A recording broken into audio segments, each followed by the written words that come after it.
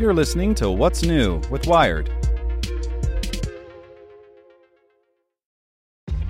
This episode is brought to you by ShipStation. You know, some things take a lot of work, like sending little robots to far-off distant planets. And just as that's challenging, so too is running a successful e-commerce business, especially when there's so much to do. So I want to introduce you all to ShipStation.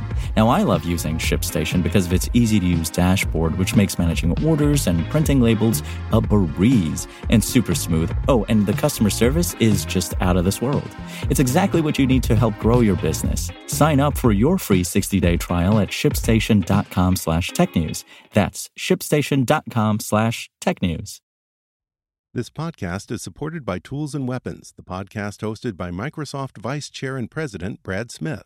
Each episode features insight you won't find anywhere else from the center of the conversation surrounding emerging technologies like AI.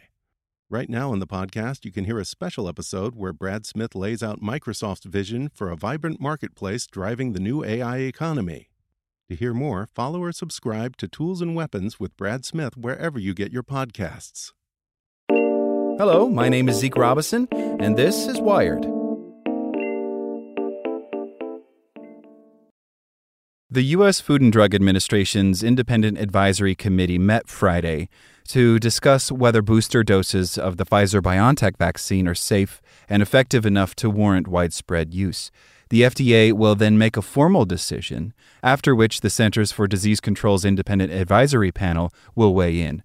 Earlier last week, the FDA released data from Pfizer that examines waning immunity and makes the case for boosters. But so far, the debate over whether boosters are necessary or ethical for the general population has been fraught.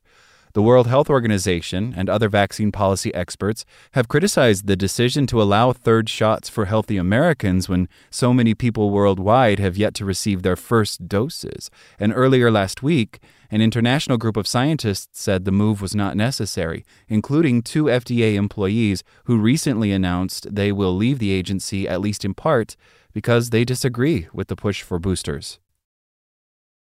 Moving on, soon after the White House announced a sweeping new array of COVID-19 policies last week, vaccine mandates chief among them, some states began speaking out in opposition to the national directives. In a letter to President Biden yesterday, 24 attorneys general asked him to walk back his decision to require companies with more than 100 employees to require vaccinations and threatened legal action if he doesn't.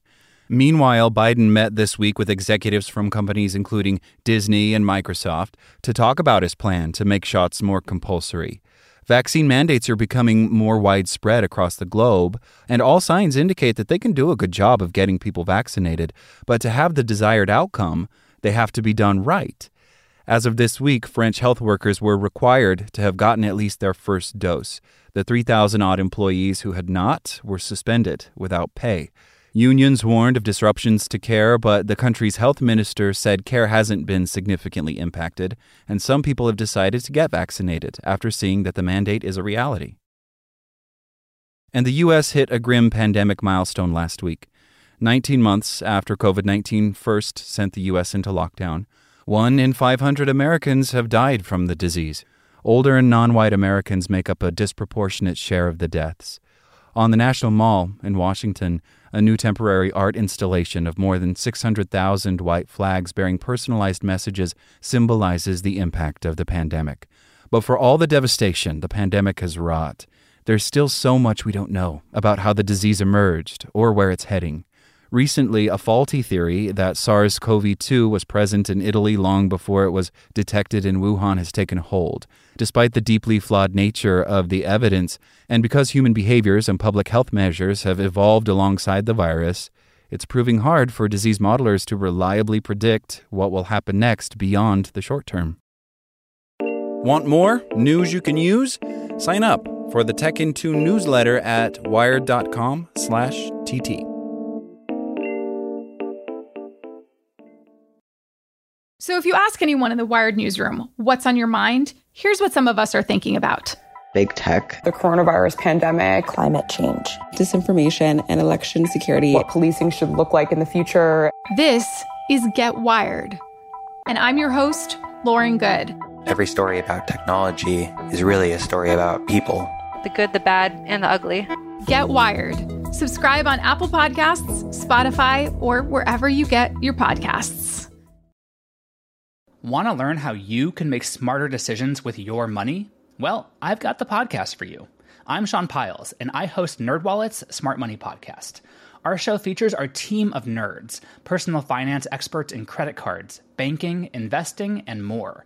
And they'll help you make the most of your money while cutting through the clutter and misinformation in today's world of personal finance. You'll get clarity on strategies to help you build your wealth, invest wisely, shop for financial products, and plan for major life events. Listen to NerdWallet's Smart Money Podcast wherever you get your podcasts.